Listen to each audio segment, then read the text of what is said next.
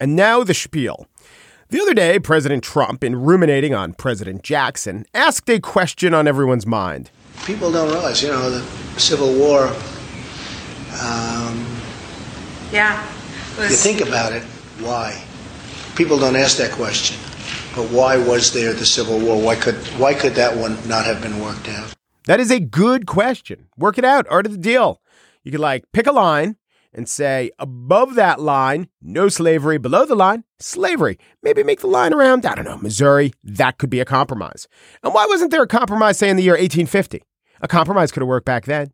Certainly could have worked. Maybe a deal around the states of, Kansas and Nebraska. But you've got to act. Why does nobody think of that? Why does nobody talk about that? But really, what Donald Trump wants is not for Andrew Jackson to have averted civil war. No. What he wants is for a different president to have been the man in the hot seat during the war. A president who is a Republican. Does anyone even know that? A president who is strong and bold. And I think you know the president who Trump envisions as being the right leader for that time.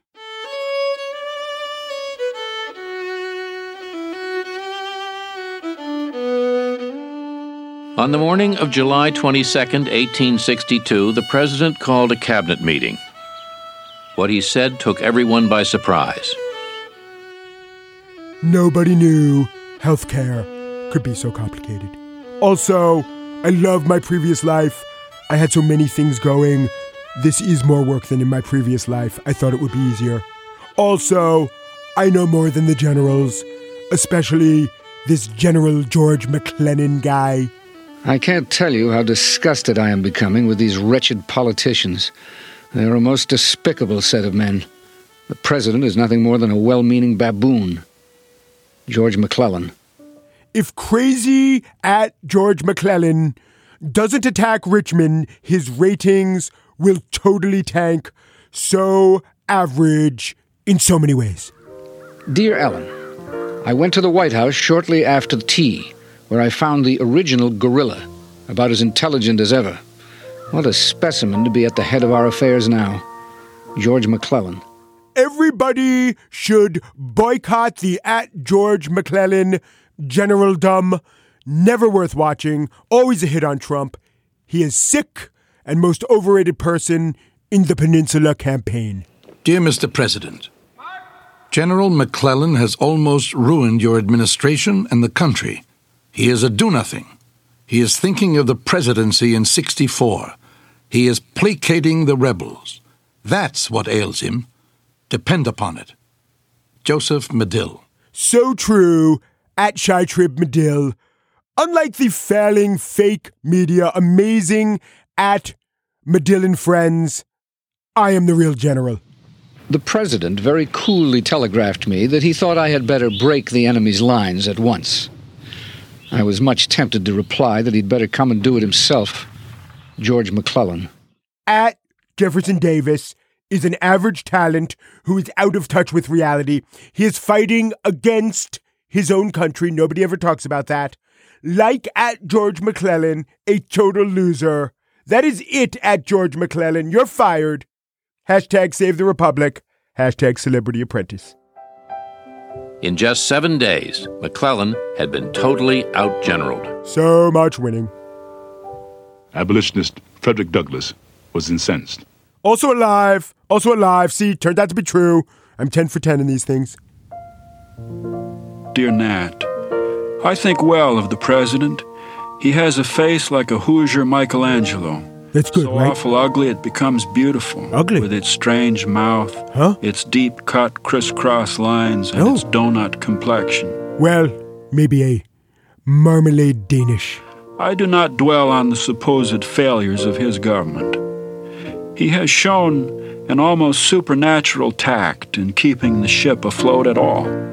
I more and more rely upon his idiomatic Western genius. Walt Whitman.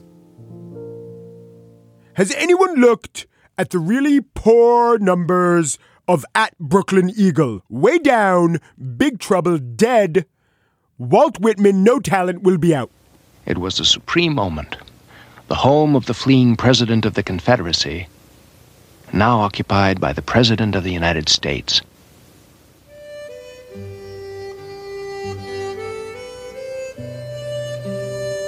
What he said remains fixed in my memory. I wonder if I could get a drink of water. There was no triumph in his gesture or attitude. All he wanted was a rest and a drink of water.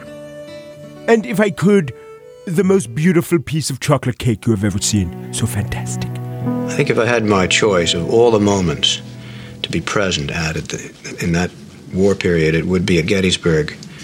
Maybe to have seen him craft those beautiful words, his marvelous healing words. The best words.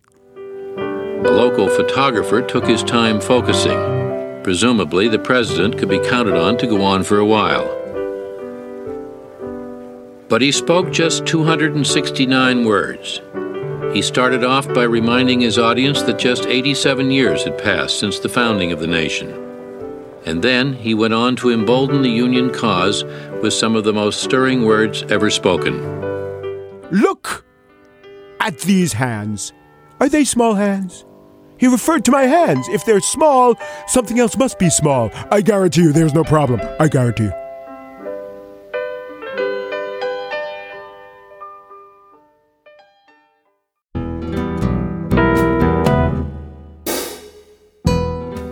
And that's it for today's show. Just producer Chris Berube feels mildly bilious over the softwood lumber thing. Just producer Mary Wilson is feeling a slight suppuration of pus over the White House's looking at ways to change libel laws. Good looking at that. Steve Lichtai, executive producer of Slate Podcast, feels a tad tumid over the Duterte meeting. Andy Bowers, chief content officer of the Panoply Network, is feeling a little woozy over the repeal of Dodd-Frank, but wanting to reinstate Glass-Steagall. The gist, we're downright peaked over the pairing of Asian despots and dessert. Xi, beautiful cake. Kim Jong-un, smart cookie. Too bad we missed Pol Pot being likened to a candy apple. Or the Burmese junta compared to a pack of gummy bears. Now I too am mildly nauseous. Peru, de Peru, du Peru, and thanks for listening.